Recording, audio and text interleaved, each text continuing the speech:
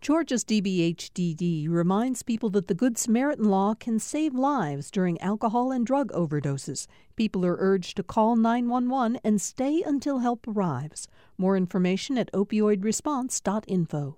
Thanks for listening to the Political Rewind podcast. Be sure to like and follow us and rate us on Apple, Spotify, or wherever you get your podcasts.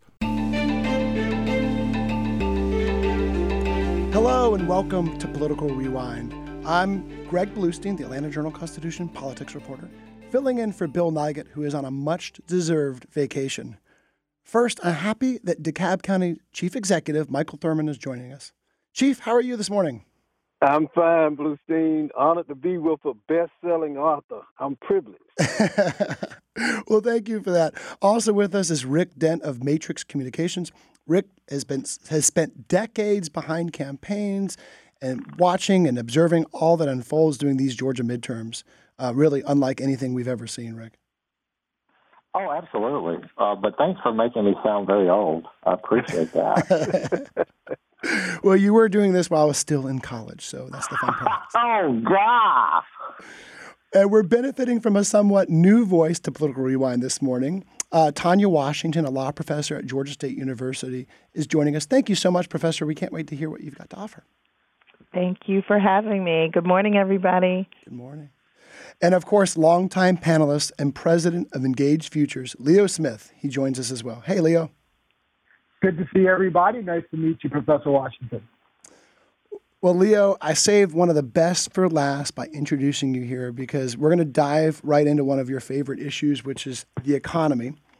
That's the big news from last night's campaign in the Georgia governor's race. Stacey Abrams unveiled a new, sharper economic platform headlined by a plan to legalize casino gambling and allow sports betting in Georgia to help fund an expansion of the Hope Scholarship and really generate new revenue without raising taxes. That's the core of her economic agenda here. Leo, Abrams is trailing in the polls, and she's looking to reframe her economic message. But my question for you is this the sort of thing that can change the dynamic?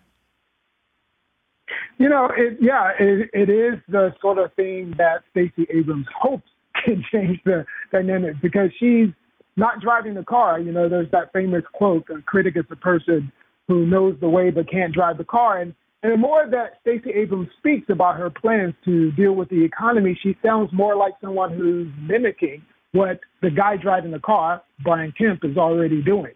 And so you're looking at personal income tax collections up 10%. You're looking at all kinds of new businesses added to Georgia. He's handing out checks. He's giving out things like Michael Thurmond gives out food boxes. He's looking good. Okay, Chief Thurmond, since Leo, this is not a debate, but since Leo invoked your name, look, this is a perennial issue that has really divided Democrats and Republicans over the years. It's not really a party line issue, too. We've seen many Democrats support legalizing gambling, but also opposing it. We've seen many Republicans split on the issue, too. Now Abrams becomes the first candidate in this race to endorse the idea. And this is the first time that she's really unequivocally endorsed legalizing gambling. But she also risks alienating some of her supporters. Chief, what do you think about it? Well, first of all, I think it's a smart move on her part. I agree with my friend Leo. Obviously, Governor Kemp has a lot of wind in his sail right now. And it's incumbent upon the Abrams campaign to make an argument as to why she would be better positioned to serve and lead this state from the governor's mansion. Clearly, legalized gambling has been, there is support, as you say, on both sides of the aisle, and it's a way, I think, to reach some independent or possibly undecided voters in the upcoming campaign. Yeah, and to fund some of these campaign initiatives. And in this case, she wants legalized gambling to raise new revenue, to expand the Hope Scholarship, offer a needs-based part of this, a needs-based component, which is not now widespread offered in Georgia law, and to allow students with C averages to reap the benefits of the Hope Scholarship, because right now it's only offered to B students. Rick, since you were probably a C student, No, Rick was there. Rick was there when we debated it. That's not true, Greg. Rick was there. So, Rick, what do you think about? Do you think this will move the needle? Wait. I'm not taking any questions from you. I'm done. He's done after this. That is biased media. That was a fake news question. I did not mean to disparage you, Rick. But no, do you think this moves the needle for Stacey Abrams? Because now, I'm sure there'll be a raft of campaign ads, something you specialize in observing the efficiency and the effectiveness of these ads. We're going to hear a lot more from her campaign about allowing more students these higher education opportunities. I think it's a brilliant move. First, to Leo's point, up until last night, she was basically mimicking Brian Kemp. And when you do that, Brian Kemp can simply say, hey, you know me. I'm not a risk. You know my record. Are you going to take a risk on her? I'll give you everything that she said. But now there may be a divide. And as Michael Thurman remembers, gaming and gambling ties Republicans in knots. And it's easy to forget they opposed the lottery, they opposed the Hope Scholarship, they opposed pre-K. And it's a tough thing for them, even in 2022. Professor, Rick makes a great point. Stacey Abrams, she's trailing in the polls, including the Atlanta Journal-Constitution poll out a couple weeks ago, but she's acting with this sort of sense of urgency to push a raft of policy proposals to strike a contrast with Governor Kemp, who we still haven't heard. We'll talk about this a little bit, but we still haven't heard any concrete policy initiatives that he has for a second term as governor. Well, I think Rick's right that it does create some contrast, but you made a point, Greg, that I think is important for us to think about, which is she wants to be careful not to alienate her base, right? And so there are concerns, there are objections that have been raised by progressives around poverty and racial inequality being promoted by gaming and gambling. So while it can have some positive impacts that I think her base would appreciate, it also may have produce some consequences or exacerbate some realities that her base would not benefit from. Leo, Governor Kemp has been wary to weigh in on this issue. He's always said he's personally opposes expanding gambling, but that he won't stand in the way of a constitutional amendment. We've seen every year, the AJC and other media outlets, we write a whole bunch of stories of saying, hey, this is on the cusp of passing. It hasn't passed, even though there's a number of rank-and-file Republicans who are beginning to at least embrace it, and rank-and-file Democrats as well. Does this put Governor Kemp in a tough position here? It does put him in a bit of a query because, as you can recall, Greg, back in our Georgia GOP Augusta convention, where you were covering that convention, a vote had been taken in a previous convention by the Georgia GOP when I was on the state committee to have a resolution against gambling. But yet we elected John Watson as chairman of the party when he was promoting gambling in Georgia as a lobbyist. And so and people were very quiet about that. That was an issue that Watson had to deal with in private rooms over buildings, probably, about his gambling position in face of that resolution. So the party is conflicted on that issue. And so I think Kemp is going to sort of try and avoid talking about it as much as possible. We have a little bit of breaking news to share with you about that event last night. I just got word from Stacey Abrams' campaign, her spokesman, Michael Holloman, who says, and I'll quote, "This morning, Stacey Abrams tested positive for COVID-19 doing routine testing. She tests daily and tested negative via a PCR test Monday and negative via rapid test Tuesday before her big economic speech. She's fully vaccinated and boosted and experiencing mild symptoms consistent with CDC guidelines. Stacey Abrams will isolate at home and looks forward to traveling across the state to meet Georgians as soon as possible." So, guys, this was a major development that just broke just seconds ago. Stacey Abrams tested positive for COVID-19. She gave that speech, and I was there last night in a crowded Atlanta brewery, downtown Atlanta.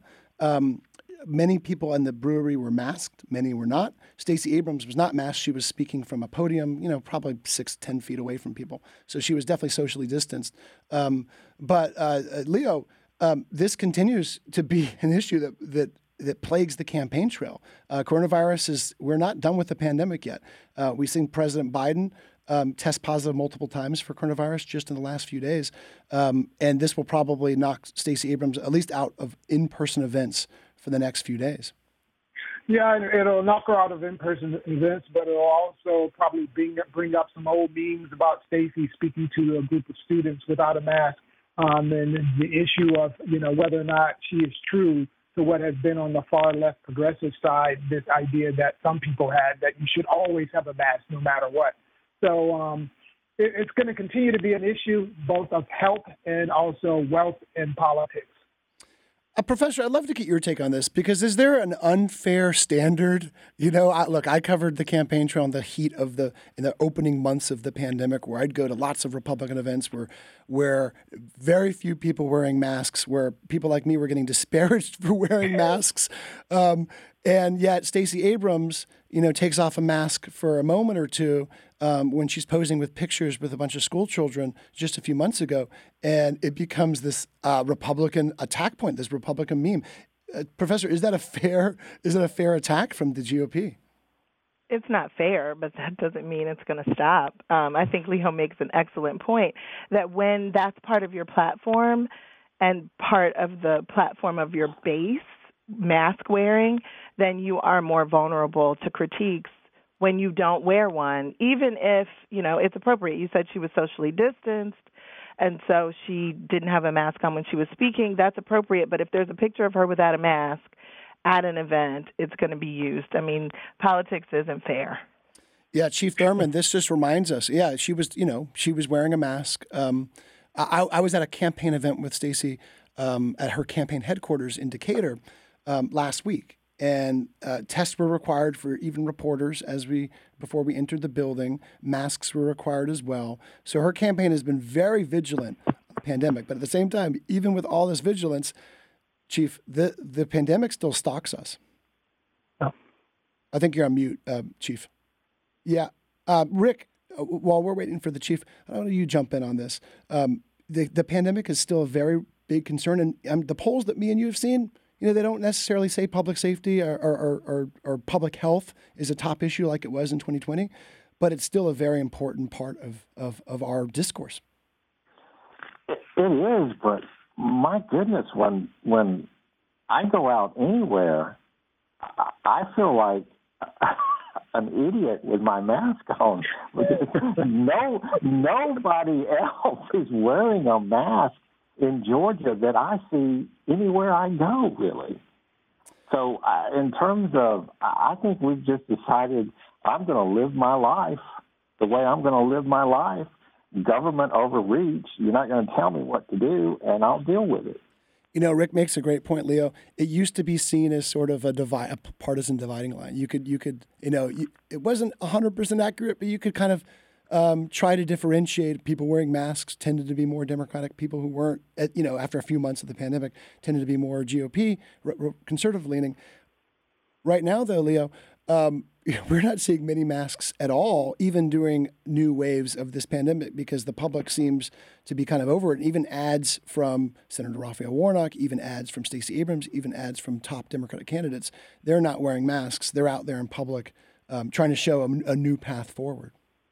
Yeah, I think there's a little bit of fatigue happening there. I mean, we've had waves of it, and yet I think we're in a big wave of just people are just tired of the issue. And then you got another issue. You got monkeypox out there becoming a different kind of concern that's distracting folks. So, I still wear my mask as a Republican. I still wear my mask when I'm in a long, tight environment where I'm going to have long exposure. I do that. I'm very aware of my distancing with folks. But I certainly don't wear it as much as I used to. Chief, I think we have you back. I'd love for you to chime in. Well, first, I just express my best wishes to Leader Abrams and wish her well and a speedy recovery. Look, we're living in 2022, and, I spent the last 2.5 years fighting this insidious virus, and it's affected millions and millions of Americans and people all across this nation. Politics aside, I'm not sure that anyone can, quote, protect themselves from this disease. We just haven't figured it out yet. But beyond that, I just think this shows that, number one, she's human like anyone else, but very focused and dedicated on getting her message out. We've had, if the president can get it, anybody can get it, including the candidate for governor. And I don't think we could accept or should accept the double standard in this regard. I wear masks when I can, not always, and every moment, any of us know that anybody can get infected at any point in time. Matter of fact, we could all be infected right now and not know it.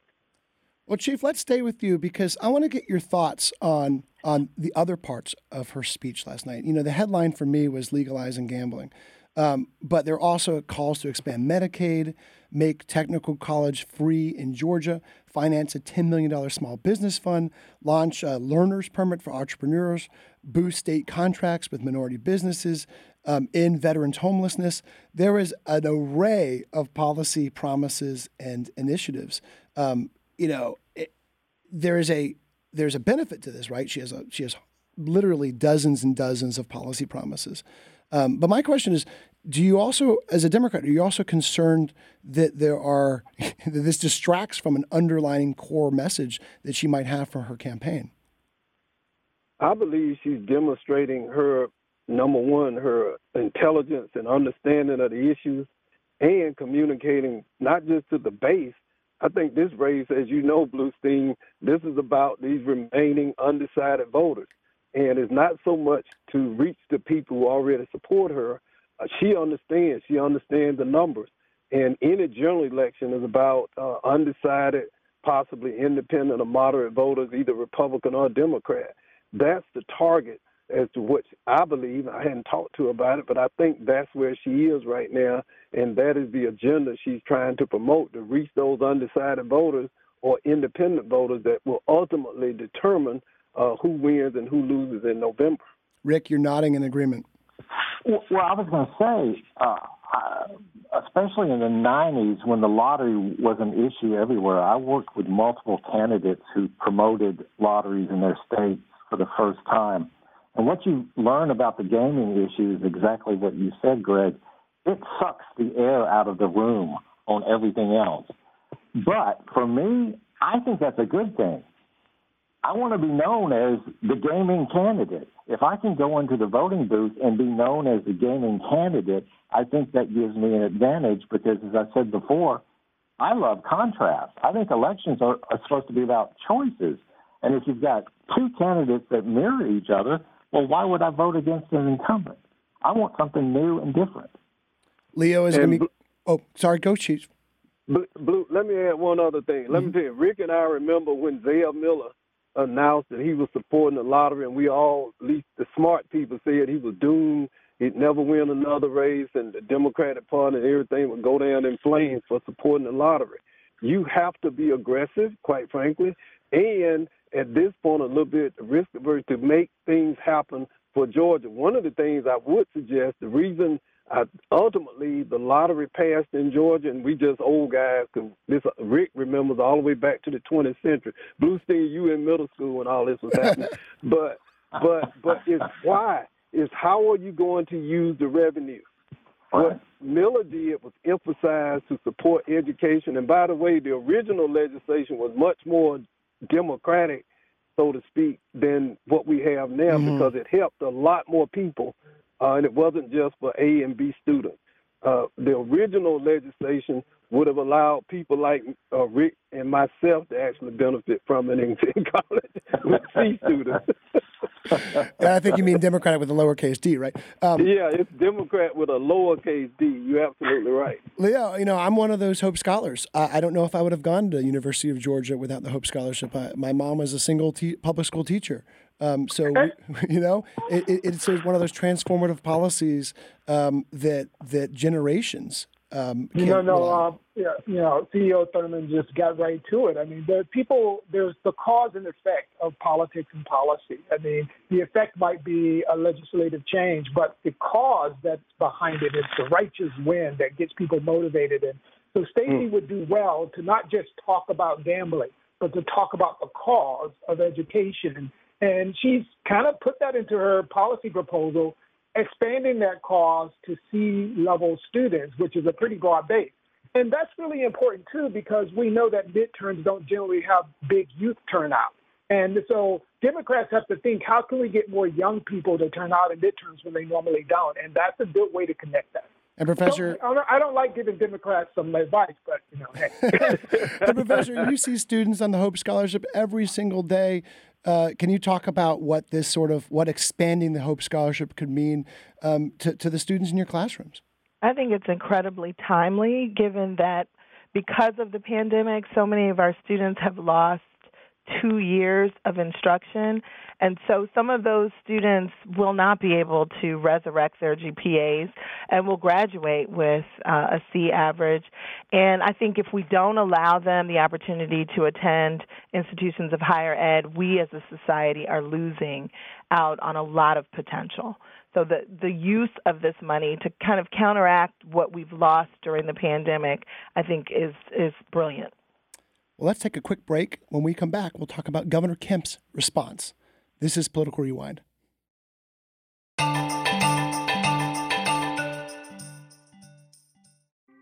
Thanks for listening to Political Rewind. If you like this show, you'll also like Georgia Today. It's a daily podcast from GPB News, bringing you compelling stories and in-depth reporting that you won't hear anywhere else. Join me, Peter Biello, for this quick and convenient way to get the best of GPB News' extensive coverage of the topics that matter to you, delivered directly to your device every weekday afternoon.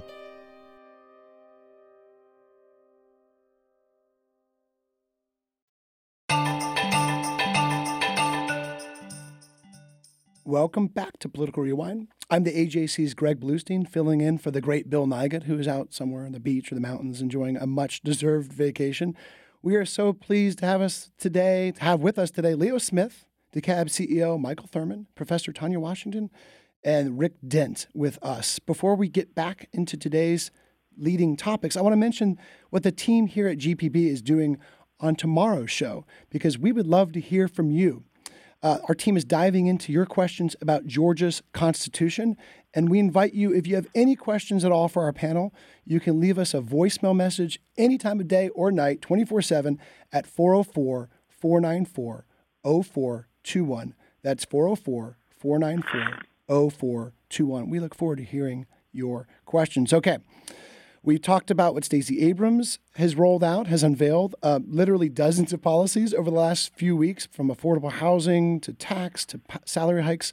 What we haven't heard, though, guys, is much from Governor Kemp about his second term agenda. We've heard plenty of him talking about his record for our first term, what he's done over the last 4 years, but really nothing significant about what he would propose in his second term until this week. His aides told me just a few days ago that he's planning to unveil about $1 billion tax refund plan by dipping into the reserves and a round of homeowner rebates. He's going to roll this out tomorrow.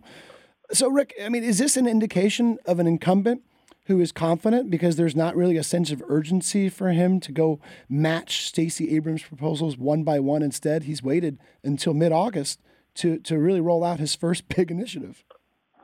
Well, you know, he does have a heck of a record. You've got to give him that. I mean, he's cut taxes. He's got the car folks coming in, the huge surplus, the tax cuts. He's really firing on all cylinders. But every incumbent race has to transition at some point with, here's what I'm going to do in the future. So it's about time. It's interesting when you compare what he wants to do with what Stacey Abrams wants to do. In a sense, it's a reflection of both political parties. In terms of Governor Kemp, you know, Republicans like to give money back, and Democrats like to spend it. Now, all my Democratic friends are going to yell at me for saying that, but they do, but in a good way. Let me clarify. The beauty of what Stacey Abrams just did, I support something that's going to generate a lot of money, is that it gives you the ability to then tell voters, here's how I'm going to spend it. And if you want Medicaid expansion, if you want hope to go back to its glory days, vote for me. Brian Kemp can't give that to you. So that's still going to be the contrast between these two. Stacey wants to invest in people, and Brian Kemp wants to give the money back to people. Okay, Leo, as the Republican on the panel, it seems like you're bursting out of your chair to respond. Love to hear what you have to say. No, I think Rick is spot on, as we say, and that is exactly it. And thank you, Rick, for that. And the issue is Brian Kemp unresponsive, and an incumbent's record, his performance her performance is the most important when it comes to voters. And looking at Brian Kemp, I mean, you could say a lot of things about him, but the guy is unemotional about decision making, but yet responsive. From his late response to COVID to now generous contributions to all kinds of efforts related to COVID, to tax incentives, to how he's dealing with the gas price. I mean, he's very responsive, and that's what people are going to trust in him in the next round. Chief Thurman, I love your thoughts on this because up until now, most of what we've heard from Governor Kemp on his economy has been his first record experience of, hey, he promised a $5,000 pay raise for teachers. He delivered. And he talks an awful lot about his decision to reopen the economy really early in the pandemic. What he likes to remind folks is, amid a lot of criticism, what he doesn't like to remind folks too often of is that among the critics was then President Donald Trump. He likes to say the national media and Democrats, but there was also a lot of Republican criticism. Chief, is this going to give him another economic incentive, another economic argument to make? And will Democrats have, a way to kind of one-up him, saying, hey, Stacey Abrams, she called for $1 billion tax refund a few months ago? Well, first, and I loathe to do it, but I got to disagree a little bit with my friend Rick Dent. You got a Democrat on the phone who supported, along with our commissioners, $450 million in property tax relief. So it's not just spin. I think it's both. And we believe in providing a progressive tax system that supports working folk. And that's what we're about. Now, back to Governor Kemp. As Rick said, and I agree with him here, and Leo and the professor, he's done a masterful job from a tactical perspective. See, in order to understand Governor Kemp, you got to remember that he played in the offensive line at Clark Central High School. And he's a 3-yard and cloud of dust kind of guy. He's going to be just relentless and persistent, and he's grinding away every day. And that's who he is, and that's his politics. He's a great tactician, crushed Purdue, and now he has the greatest political challenge. So, yes, he's going to use all of the resources at his disposal, and he uses them sometimes in a brutal way, looking at the Board of Regents and how he got former Governor Purdue as the chancellor. No reservations in utilizing the resources at his hand to promote his political agenda. Stacey Abrams is continuing to talk about the future of Georgia. So what she's painting is a different future for a state that's in transition demographically and politically. And Kemp, of course, is trying to say that's a promise, but this is a record. And that's what this campaign is all about. Professor, I'd love to hear your thoughts on this. So I was the recipient of that $5,000 bump in the spring. We know that stimulus checks work, right? Bush did it in 2008 and signed his name all across the check. People like those. People can really feel and connect with that one-time payment. But I think, to Michael Thurman's point, what Leader Abrams is talking about is sustainable change that will be more equitably distributed across our population for working families, for families experiencing poverty. And, I think that the more she continues to talk about that future, the more she is going to attract those independent voters while maintaining energy with respect to her base. You know, to that point, Professor Stacey Abrams last night, she said, this fall we face a generational moment. She's talking about a more than $5 billion surplus that Georgia has. We have a windfall, she said, but the question is what we will do with it. So she's talking about, Professor, she's talking about making these generational investments, not just a tax refund, but something, in terms of expanding the Hope Scholarship, for instance, something that she hopes will be longer-term vision. I expect Governor Kemp will also have some longer-term visions. We just haven't heard them quite yet. Right, and I what I like about her vision is that it is inclusive and equitable. It won't just benefit the usual suspects. It will be an investment in, those frontline workers that had to work throughout the pandemic and who experienced loss of life at, in disparate ways. And that investment will affect everyone and affect the health of the state. So I like that she's talking about making an investment that will benefit all Georgians. Rick, I want to get to something that Chief Thurmond, Commissioner too, I can call him both, but Chief Thurmond said earlier about Kemp using the levers of power to help his reelection, because that was a story I wrote earlier this week as well. You're seeing a very powerful governor system here in Georgia. We saw Governor Kemp do everything he could to not give David Perdue any sort of avenue on the right lane to beat him and doing the primary. He orchestrated Sonny Perdue as the chancellor. He passed every major piece of his legislative agenda, including new educational efforts to direct how teachers discuss race and gender, transgender athlete bans for high school sports, all these sort of very conservative pieces of legislation. Now, Rick, we're seeing a different tack. Now every month, the governor is rolling out a new month-long suspension of the gas tax rate because it gets him a whole lot of headlines. He's talking about ways he's using the surplus and dipping deeper into the state budget. He's using those powers of incumbency instead of trying to, energize a conservative base. Rick, he's trying to use them to broaden his to appeal to those independent voters that are so crucial right now. Oh, absolutely, and for someone who's worked with many incumbents in the past, it's a wonderful tool to have, that you can go out and get any kind of media coverage you want at any time, doing executive orders, making announcements of policy. It doesn't matter. And moving around the state and getting on television, Greg, not in the newspaper, but television where it's important. Oh, come on. I will tell you, and Michael Thurmond can... Michael Thurmond can speak to this.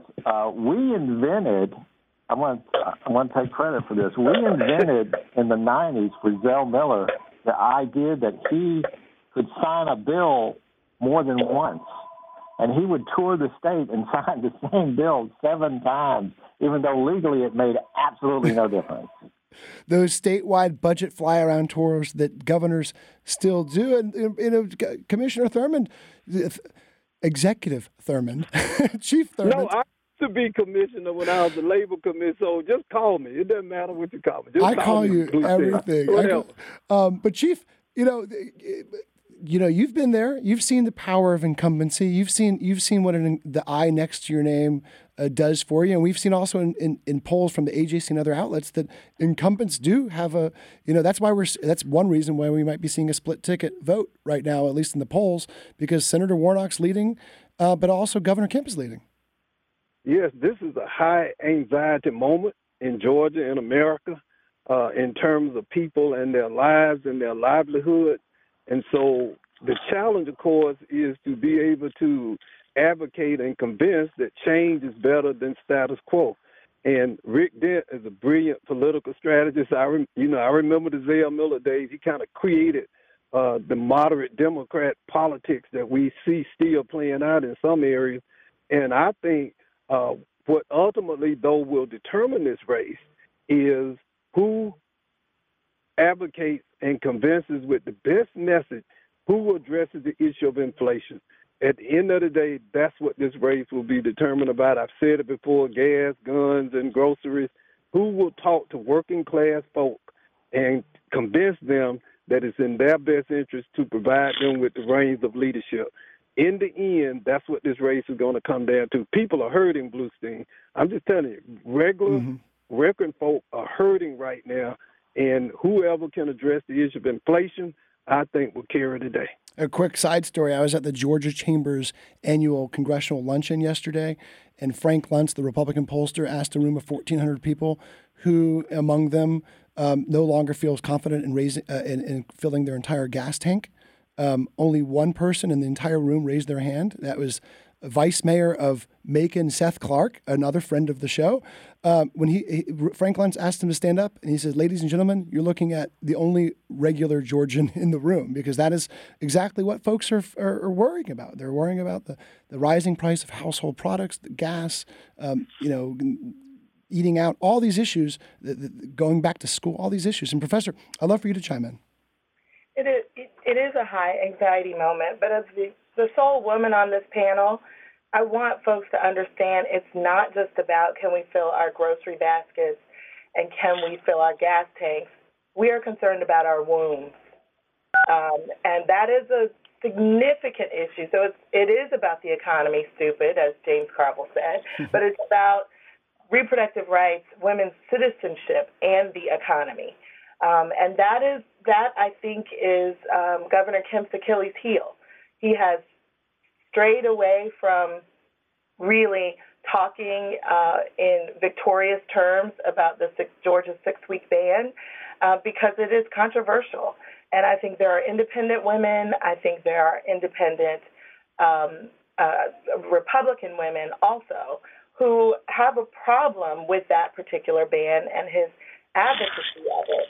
And so I think that is also an issue that many Georgia voters will be thinking about when they go to cast their ballots in November. Professor, I'm so glad you said that. Let's stay with you on this one because, we've heard from Stacey Abrams saying that the Kansas vote last week could be a game changer. She's held a really emotional panel of women who have suffered miscarriages or had abortions. She's continuing to do this. She's going to have more of those events. And she also had the really devastating 30-second ad with women speaking direct to camera about their concerns about the anti-abortion bill. Her strategy right now is kind of tying them all together, is saying that, yes, as bad as much as folks are upset about the anti-abortion limits and the pro-gun laws, she's trying to also say that they're having an economic impact on Music Midtown, the Atlanta Music Festival that canceled because of its pro-gun policies, according to officials, and because of now we've got governors in other states saying, hey, business, come on over to Georgia, leave Georgia because our states might have more protective abortion rights legislation. So, Professor, I'd love to hear you on that. So we've seen the power of boycotts in the context of gay marriage, in the context of the religious freedom initiatives and proposed legislation. We know the voting rights bill has also been the subject of boycotts. So we know that works when corporations decide to take their business elsewhere. They vote with their dollars. And we've got, Georgia is kind of the new Hollywood. And so we have lots of, folks in that industry threatening to boycott because of the gun laws, because of the voting rights restrictions, and because of abortion. I think what I tell my students is translate your argument into something that people you're trying to persuade understand, and people care about dollars coming into the state. And if this is going to threaten the amount of revenue that we have access to, such that we won't be looking at a $5 billion surplus in the coming years, that is going to resonate with voters who also care about the policies themselves beyond the economic impact. In her speech last night, Stacey Abrams mentioned the Music Midtown cancellation, pointing to the perils, in her words, of Governor Kemp's policies. She also put out an ad earlier this week that specifically highlighted the news coverage surrounding Music Midtown's cancellation. Okay, Rick, you are our resident adsmith. I love your take, and excuse the pun, but will the plight of a music festival strike a chord with Georgia voters? No. That's a simple answer. Absolutely not. Look, it's a good hit. It's a good hit for Stacey Abrams to throw. if Democrats are depending on voters concerned about canceling music festivals in November, they're going to lose. Abortion is a key issue, just like the professor said. But as Michael will tell you, I'm not a nuanced kind of guy. I think what Democrats have to do is they have to scare the hell out of women. They need to say Republicans are in hiding on this issue right now. They're very quiet. Why? Because they know it can hurt them. But if you let them back in November, they are coming for you. That Supreme Court decision is not the end. It's the beginning for Republicans. Chief, you've been that statewide candidate. What do you think about the quote, scare the hell out of them tactic that Rick just elaborated on? Well, it's a tactic that's been used and is being used and will be used by Republicans and Democrats, and it has been effective. I agree with Rick that it's going to be effective. These things about the challenge, though, is that you turn out both sides. These issues have the ability to turn out base voters on both sides of the aisle. And the question is, at the end of the day, it will be turnout. If Kansas showed that the turnout grew, I think, about 300,000 votes over the last election held in a similar cycle. That is the question. What will the turnout be in November? Will this be a more traditional one or more like 2018? So what both candidates will have to do is get the vote out. And, I'm interested in polls, but the one thing that can undo or circumvent a poll is you change or impact the turnout models. And ultimately, that's what I think Alida Abrams is attempting to do. I think that's what Brian Kemp is doing. And I think people like Leo will tell you the Republicans are investing millions and millions of dollars into trying to turn the vote out. The media always looks at the Democrats and what we do. But I think, and Leo can speak to this better than I can, I think the Republicans are also investing in turnout models this year. Leo, I'd love to hear from you before we go to a break. Again, CEO Thurman is spot on. I mean, that's exactly it. The Republicans have played a long game in creating an environment and conditions in which galvanize and energize midterm voters. Democrats have a hard time on midterm voter turnout. Republicans have grasped that and are running with that. And the issue is going to be how Republicans frame it. They're going to frame it about freedom of a state to make its own choices. And that's not really about abortion. That's how Republicans are going to frame that. Okay, let's take our final break. And when we come back, we'll talk about the Georgia political fallout from the FBI's search of Donald Trump's Florida estate.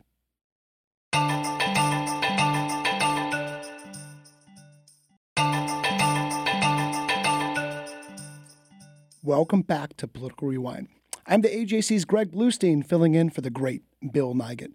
We're so pleased to have GOP strategist Leo Smith, DeKalb Chief Executive Michael Thurman, Professor Tanya Washington, and ad guru Rick Dent with us today. Okay, guys, President Biden, he's on a winning streak. We saw over the weekend a cornerstone of his domestic agenda passes the U.S. Senate. It's on the cusp of reaching his desk. But even Donald Trump's Republican critics in Georgia say the FBI search of his Florida estate is only going to energize his supporters and could overshadow everything else. I was at that Republican luncheon, that Georgia chamber luncheon yesterday in Macon, and former state representative Melvin Everson, a Republican, came up to me. He goes, "That what happened on Monday night with the search cemented Donald Trump's victory." So that is already the narrative from some Republicans, at least. Leo, I'd love to hear you. How much do you think that this search will affect anything at all in the midterms? Is this a lot of just media pontification, or could this really have a real impact? Well, it's hard for me to ever sort of be contrary to Melvin Everson. He's a very wise man. However, I think at the moment that feeling that this galvanizes is true, but we don't know what's going to come out of this moment. For the FBI to have gotten a federal court's authority to do what they did in this unprecedented way, I believe, as many other legal scholars believe, not many legal scholars, not other, I'm not one, but there's more to this. A bigger ball is going to drop. I absolutely believe that. And I don't think that ball is going to be one that Trump can carry into a win in a primary. Okay, Rick, do you think, because this is only one of Donald Trump's legal problems, right? There's obviously the investigation in Georgia, the Fulton County Special Grand Jury that is kind of tightening its scrutiny around his inner circle. There's also the ongoing investigation in New York, where he has apparently been subpoenaed to testify behind closed doors in the New York investigation. Of course, there's the January 6th committee in the U.S. House that is continuing to investigate the fallout of the insurrection in 2021. So, Rick, is this going to complicate Democratic messaging, or is this going to help Democratic messaging, or will Georgia voters just kind of focus on issues that affect Georgia voters the most? You know, the problem is that everything you listed sounds so far more important than what they were going after in Florida. So that concerns me.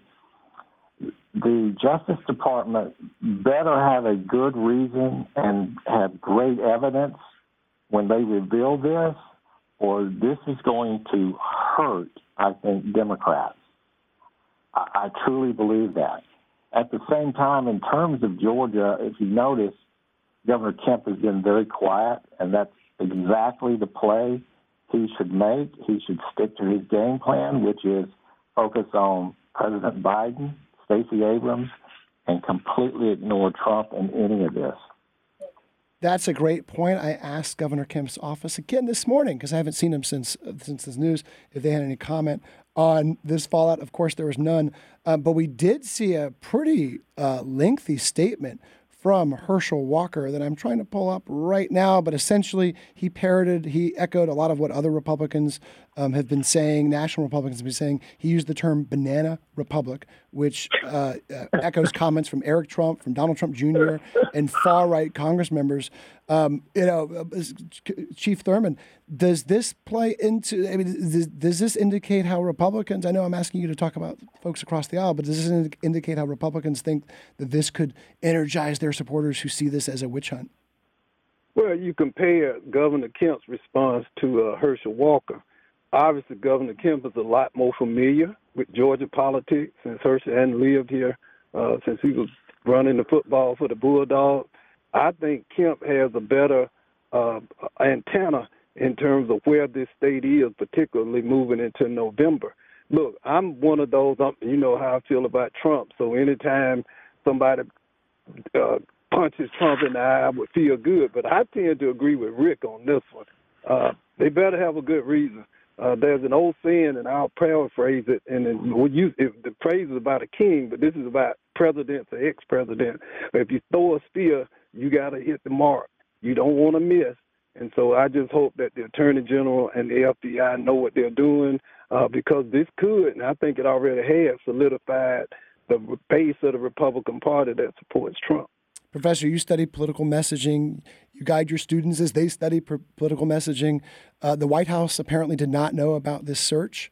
It came at a really tough time for the president, because President Biden, all he wants to do right now is talk about his legislative successes. And now you've got at least a big segment of the country who's not talking about that. They're talking about this potential widening investigation.